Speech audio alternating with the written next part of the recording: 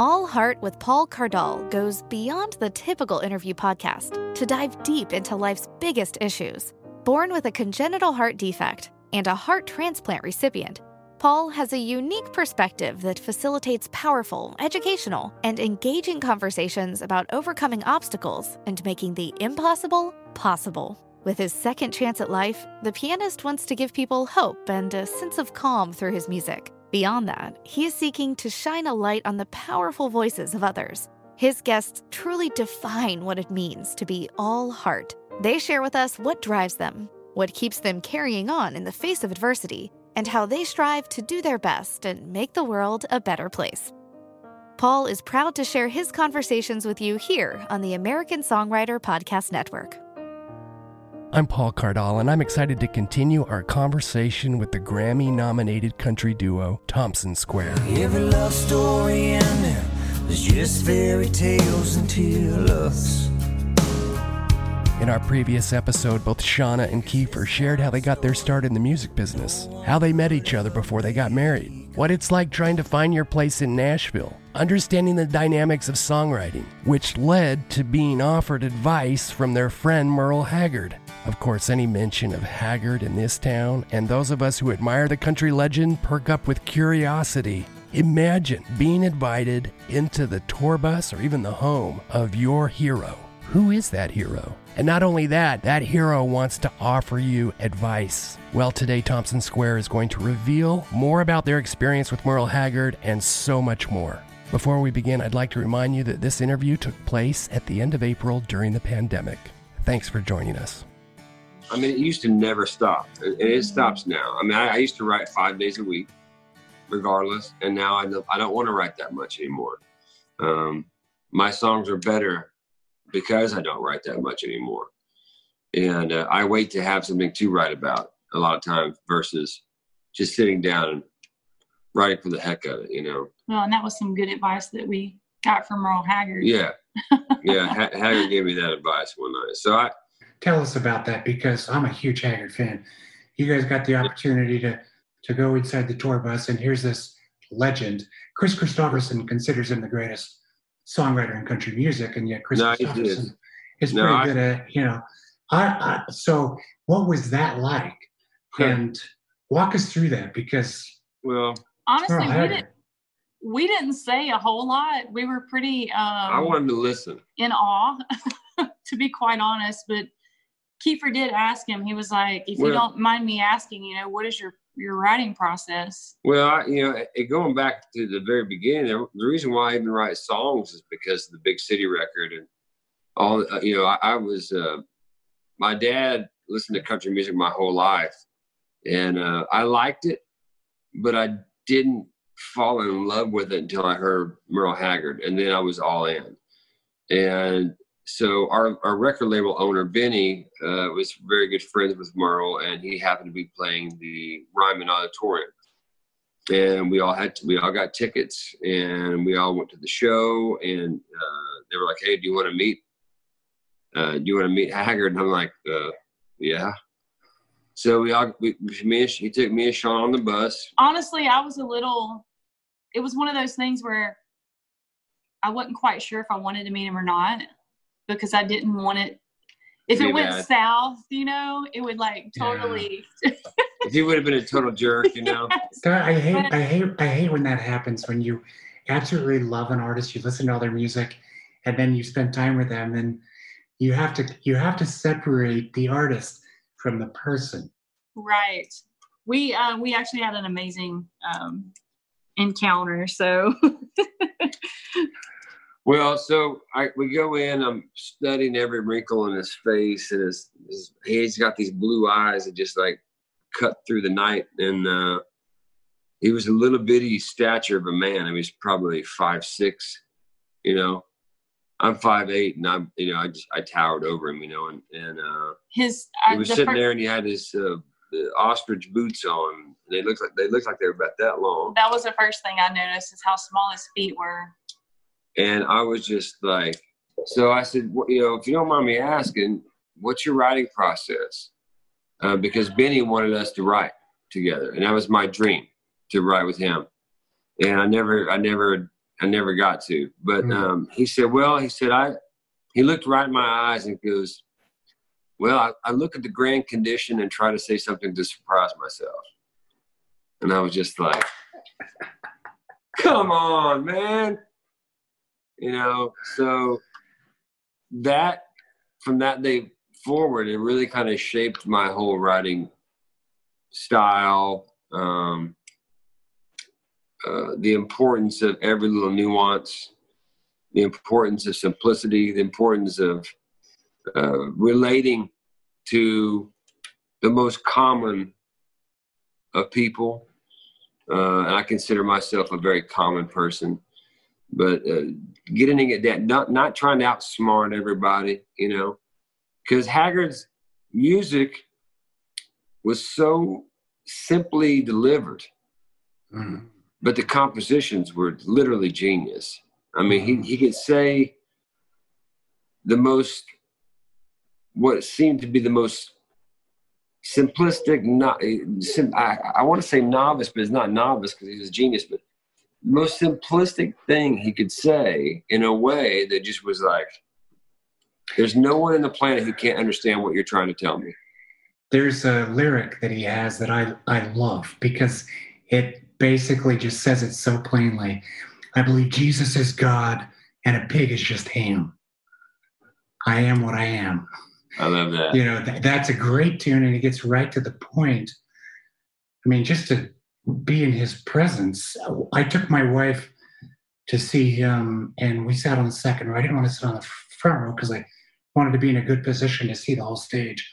And he actually was performing with Chris Christopherson. And then I went a second time because, you know, and then he passed, and I cried.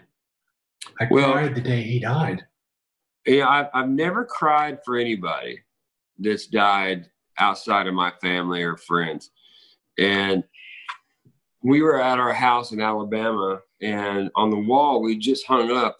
We had gotten asked to do a Merle Haggard tribute record, and we got to sing "Let's Chase Each Other Around the Room Tonight," and Shauna sang "You Take Me for Granted." So we had two songs on that album, and the Working Man's Poet tribute, and it just that was such an honor.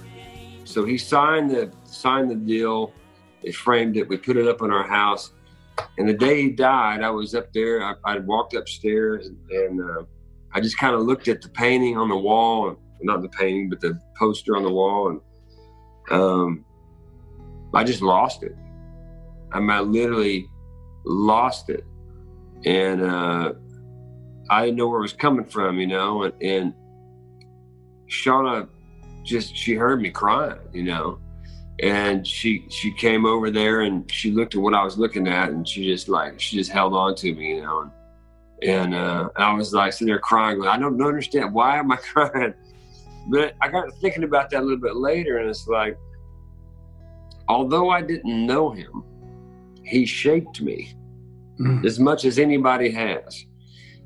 Creatively shaped me more than anybody has. So you don't have to know somebody for their body of work to have such an influence on you that it becomes a piece of you, you know? And when that piece of you is affected in a way where they're not going to create anymore, they're not here, the chance of you writing with them is gone. The chance of you ever seeing them live again is gone. Just everything, just the fact that their presence is no longer of this earth was, I couldn't get my head around that, you know?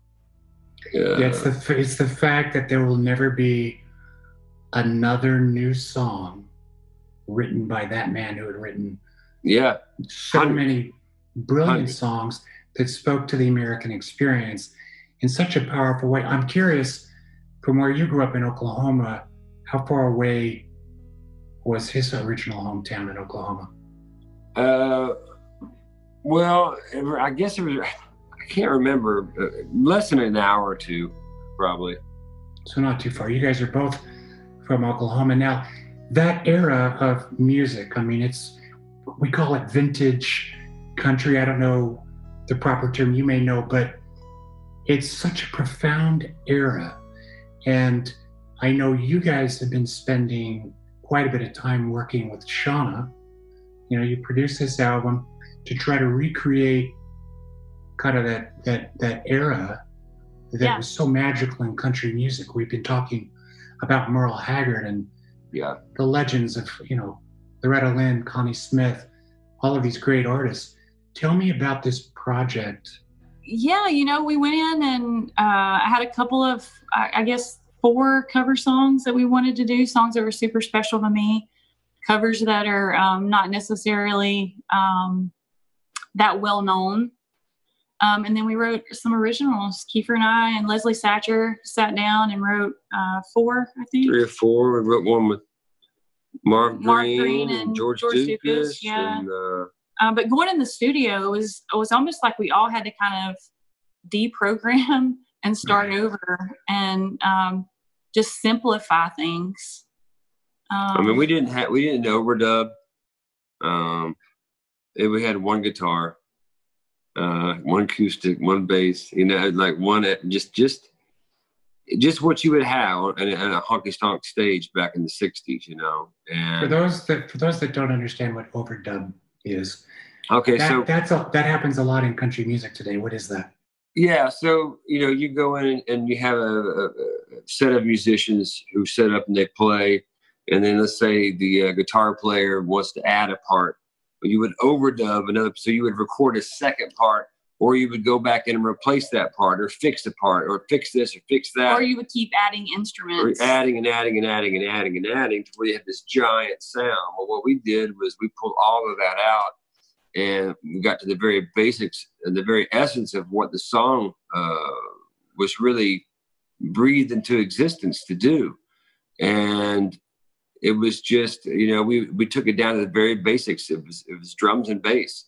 It all started with drums and bass. And then we added, where we felt it was appropriate, we added, upright piano.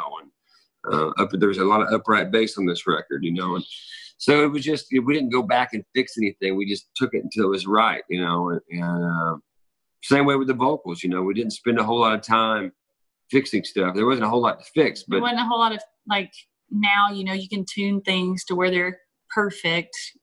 We didn't do a whole lot of that either. We just wanted it to be as natural and rootsy as possible. So there's some imperfections there, but there's a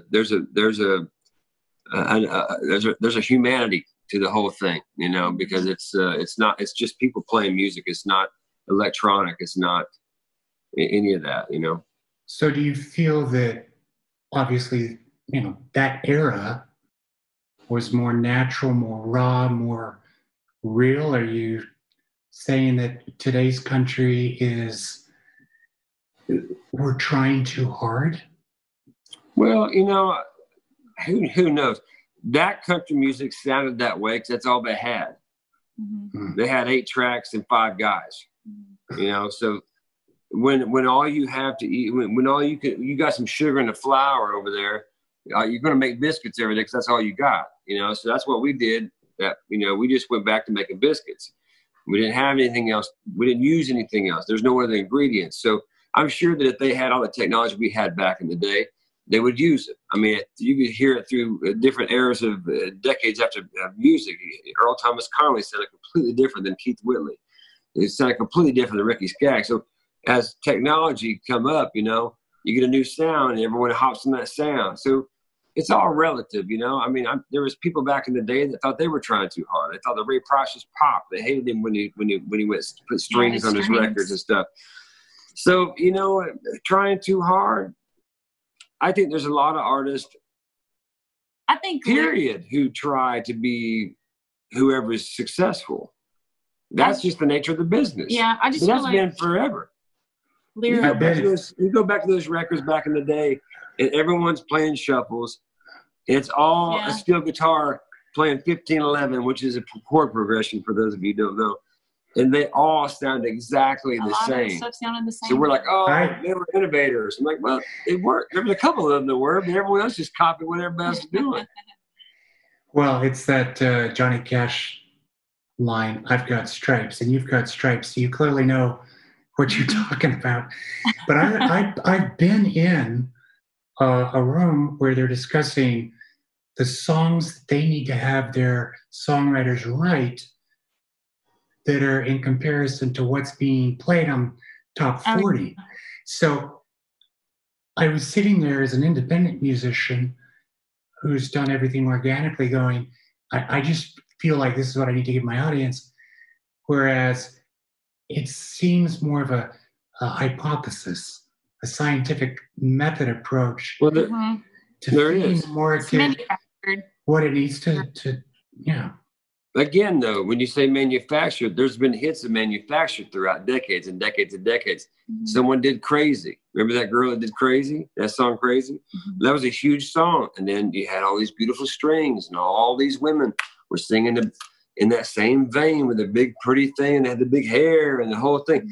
So it's just, it's all the same, you know, and we're guilty of it. I mean, you go into writing. You go, well, you know, there's two kinds of music, commercial music and non-commercial music, you know. If you want your music to be played commercially on the radio, yes, there is a lane that you must be in. Can you go outside that lane? A little bit, but you can't be across the street when everybody else is over here playing in this yard because no one's going to, it doesn't fit. Occasionally somebody will snake through the cracks. It hadn't always been as it is now. I think it's more sonically or whatever else. It's very on top of each other, you know. I think people are scared to try to be themselves because the fear you won't get played on the radio. I want to make millions of dollars, so I got to do something kind of like this, you know. So we all want success, man. I mean, you know, it's like we all want success. We all want to be individuals, but not too individual. You know, it's just, if I'm being honest, you know, I mean, if Sean and I made records that just came to us, like this song just came to me and we're going to put it out and these sounds just came to us, you know, I doubt, I would venture to say that most of that stuff probably would never get played on the radio. Mm-hmm. Because we'd have some crazy stuff in there, honestly, you know, just because it's fun. It's like my record. We know that record will never be played on country radio. There's no way. But it should. Well, I'm going to give my editorial opinion. That's my favorite kind of country music. And it's a shame. It's a shame that we don't propel that kind of stuff because it does pull the past forward. Yeah. And it gives that legacy to our children. Mm-hmm. But at the same time, Kiefer, I do agree that music is ever evolving, ever changing. You know, we saw this with Lil Nas, Old Town Road, and the way that's impacted music. Just at the Grammys alone, there were so many talented women finally getting, you know, we don't hear about enough women in music. And at the Grammys, you had, you know, Lizzo, who pulls out a flute? I haven't seen anything like that since Jethro Tull. Mm-hmm. And she did it with style and flash, and that challenges everybody and says, I guess it's okay to put a flute in a hip-hop piece. Well, so it's just I agree with you. You know, when Chris Stapleton came on the scene, someone took a chance on him in a radio to let the song out, which is an old song, old George Jones song. A lot of he put a spin on. He put a soulful spin on, and he just outsang everybody, you know. And sometimes all you have to do is be so good they can't ignore you, you know. And I think that's what Chris Stapleton is. I think he's so good you can't ignore him, and you don't want to. You want to hear that. But what's sad is Nashville did ignore him for years. Oh well, yeah, no, he ignored him for 20 years. Crazy. Well, I didn't know about him until Justin Timberlake. Well, he was already big and successful, and then I see this video of him singing with this country artist who looks like Jameson. Jamie Johnson? Jamie Johnson, who looks like Jamie Johnson. And I couldn't figure out, is that Jamie Johnson or is that Chris Stapleton?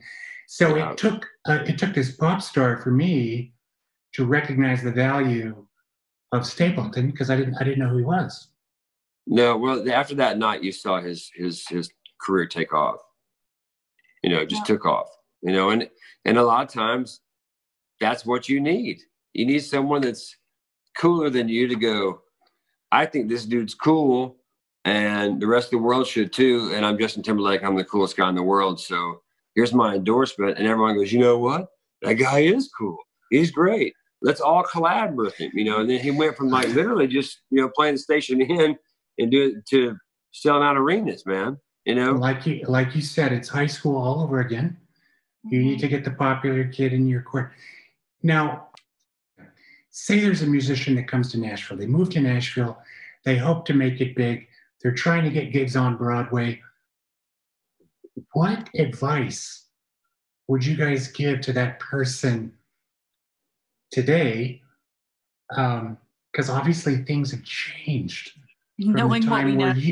Knowing what you know now. Go home. Go home right now. And don't you ever come back here. You did get a college degree. I did. Before you came here, and that's great. I did. You know, I think that the only piece of advice, I would just make sure that you want it.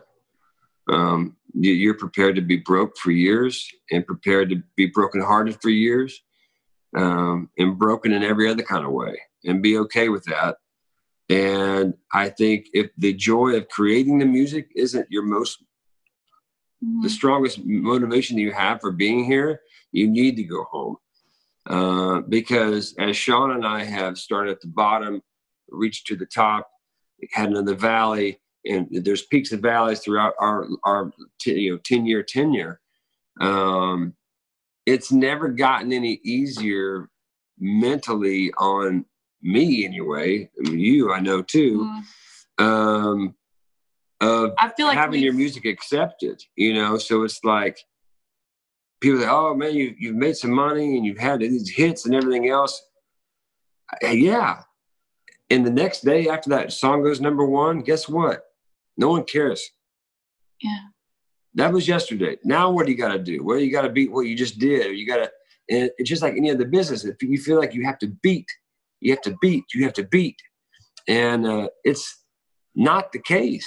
You don't have to beat it. We'll probably never beat Kiss Me or Not as far as like the sheer vastness of that song, you know. And you know, but so that would be my advice, man. And make damn sure you want it, because it's going to break you in half, and it's going to break you in half for the rest of your freaking life. It's literally been nose to the grindstone for 23 years since we moved here. Don't let up. Which, you know, you're talking about how you have to be broken if you really want to stay in this. And yet my favorite song that you guys have written is Breaker. Tell everybody more about that song, because it's not on the radio.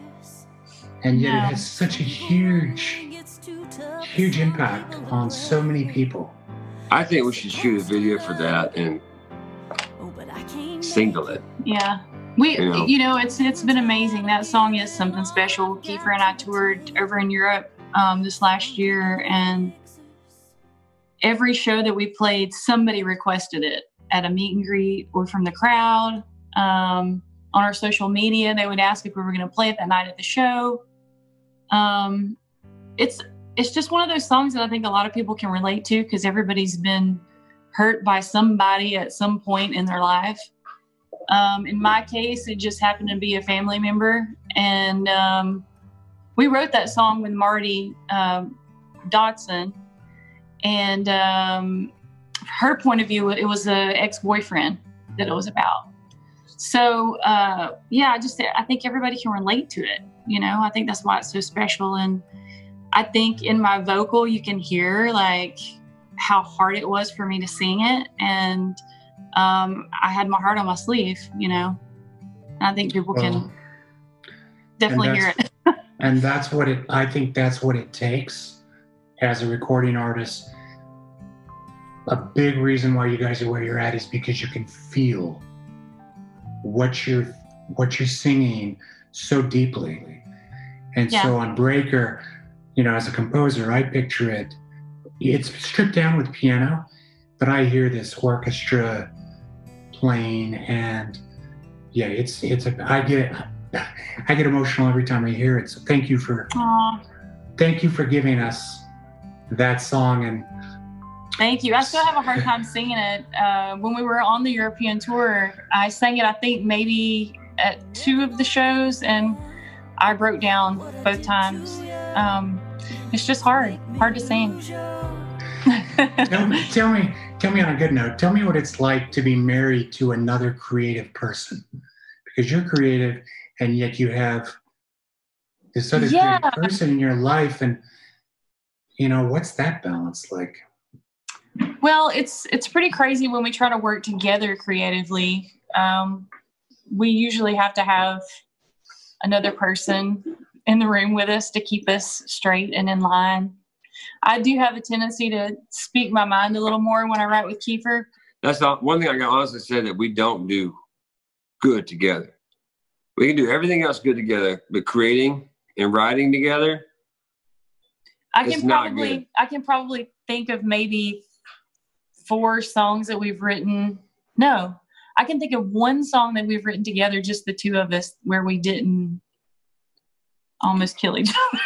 No, she's not the best co-writer in the world.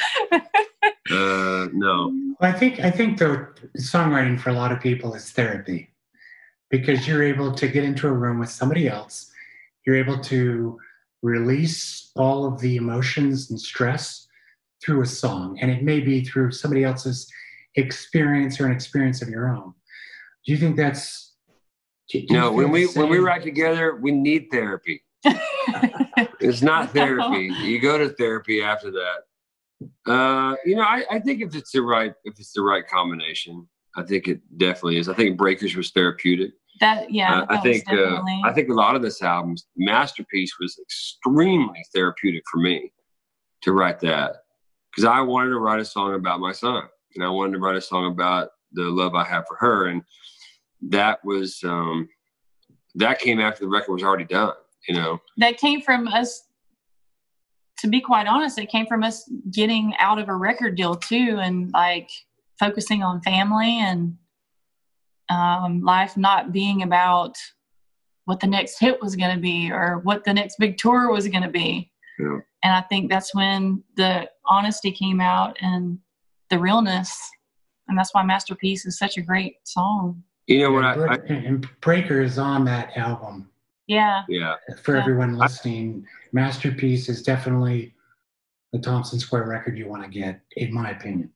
Well, thank you, man. We feel the same way. We feel like it was, it's Thompson Square 110%. Yeah. Where the others were a little bit more commercially driven and manufactured. a little bit, but they're still great. They're still great. Songs like If I Didn't Have You, those are commercial songs. Because we're a commercial act. I mean, I write commercially. Yeah. I write some things that are weird and outside the box and funny stuff or whatever else, but I'm not really opposed to going back and singling every single song once a month off that Masterpiece record, because it was kind of a weird process with that. Because usually what you would do, you would create a record on a record label, you would put a single or 2 out, and you move on to the next deal. Well, we tried to make this album that every song could be singled. I mean, we wanted 10, 12 songs that were all as best, the best that we had at the time. Mm-hmm. And I think that's what we did. And we got out of the deal, made this record. It ended up getting us into another record deal, which spearheaded making her album and everything else. And we've gotten out of that deal. So we're no longer with that label either. They kind of closed down. So it's been kind of. Did they close because is this a result of the pandemic? I don't know. No one really knows. All I know is it was. We got a call one day. It was like, hey, it is no more. So as upsetting as that was, it was almost a relief as well. Like, I think if I was a little bit younger, I'd be more freaked out. But now I'm just like, okay, there's a door that closed, and I'm looking around for another open doors, and those open doors are already coming. So the other piece of advice to digress a little bit, if I could tell myself one thing, my 18-year-old self that moved to Nashville, I think it would be, don't care about what anybody else thinks. Don't care musically, because don't care if they like your music. Don't care if you're writing the right stuff. Don't care. Just be who you are. Just be who you freaking are. Because that is the hardest damn thing to be. And it's still hard for me to be 100% me. Still, from the way I dress, from the way I sing, from the way I write and play guitar, everything. I'm getting better at me, but I'm still not quite there. I'm going to write that down too, by the way. That's a song idea. We've known each other for, I think, 2 years now, and I've seen you quite often, and you're one of the coolest guys in Nashville because you are authentic. You are being yourself. You know what you're good at. You're not trying to do something, that's just beyond your control. Right. And I think that's because you've got Shauna, clearly, and this is all editorial again, Shauna, to keep you balanced. Oh, she keeps it balanced, all right. Yes, he wouldn't call it balance. No, I would call it deflated. No. Well, it's just getting back to Kiefer having the personality of not knowing when to shut it down and just give it a breath. How do you shut down? Creative people can't shut it off because there's always something like. Always. I have the same issue. But thank God for that, man. I'm thankful for that because I have something to wake up. I have something to look forward to every single day of my life. And when I wake up, I write down, create something in my calendar every day. I get an alarm to create something, work harder, whatever else the mantra might be for the year or the month or however often I change it. But it's like, I love that. I go to bed and I wake up thinking about, well, two things. But it's like I'll lay in bed and I'll think about like a song idea will come, or like I was in the closet a while ago and I had a chorus that just came out of nowhere just from me talking to a buddy of mine. So I recorded that down. It's just like, it's the joy of creation is what is what I really, really love. And even when it comes to like saying that I don't care, I can't even care what Shauna thinks about my songs. Because I can't, because if she doesn't like it, I'm deflated. I'm defeated. So I can't even, don't care about nobody's opinion. Because at the end of the day, you have to sleep with yourself. And at the end of the day, Shauna doesn't know everything. I don't know everything. The record label guy doesn't know everything. So why are you looking to these other people to justify what you're doing as being good enough? So I just quit playing songs for people that I'm asking for an opinion. I still do every once in a while. Like, what do you think of this? What do you think of this? But I'm almost scared to play anything for her because I want her to think everything's great, and everything I write's not great. And she calls me out on that, and I'm like, what do you mean it's not great? And then we get in this big fight, and that's the creative. I think that's the thing in our marriage probably that's the most difficult. Honesty is the most important thing, and I can't lie and tell him if I don't like it. I tell him, I can't. But it's okay for me to say, I think you're wrong. Yeah. And that's the deal, So that's probably the hardest creative. That's the hardest thing for us to deal with is that. Like if we're writing and she says something, I'm like, I don't know about that or whatever else. Or if I just, that's probably the hardest part of our marriage, frankly. I just don't play anything for her anymore, really. I just don't. It's not going to be mean. Hold on, in my defense, what if you never would have played Masterpiece for me? Well. Why did you play Masterpiece for me? I don't know. Because you knew it was a great bleeping song, right? But there's also a lot of other great bleeping songs. I don't really get that one. I don't understand that. Where can people find you guys online? Everywhere. ThompsonSquare.com is a great hub for everything, but obviously we do Wine on Wednesday nights. Facebook, Instagram. Yeah, YouTube. YouTube is a big. We're starting to do more and more stuff on YouTube. So yeah, just everywhere, you know. And it's just Thompson Square everywhere. Yeah, Twitter, Instagram, Facebook, YouTube, all of it's Thompson Square.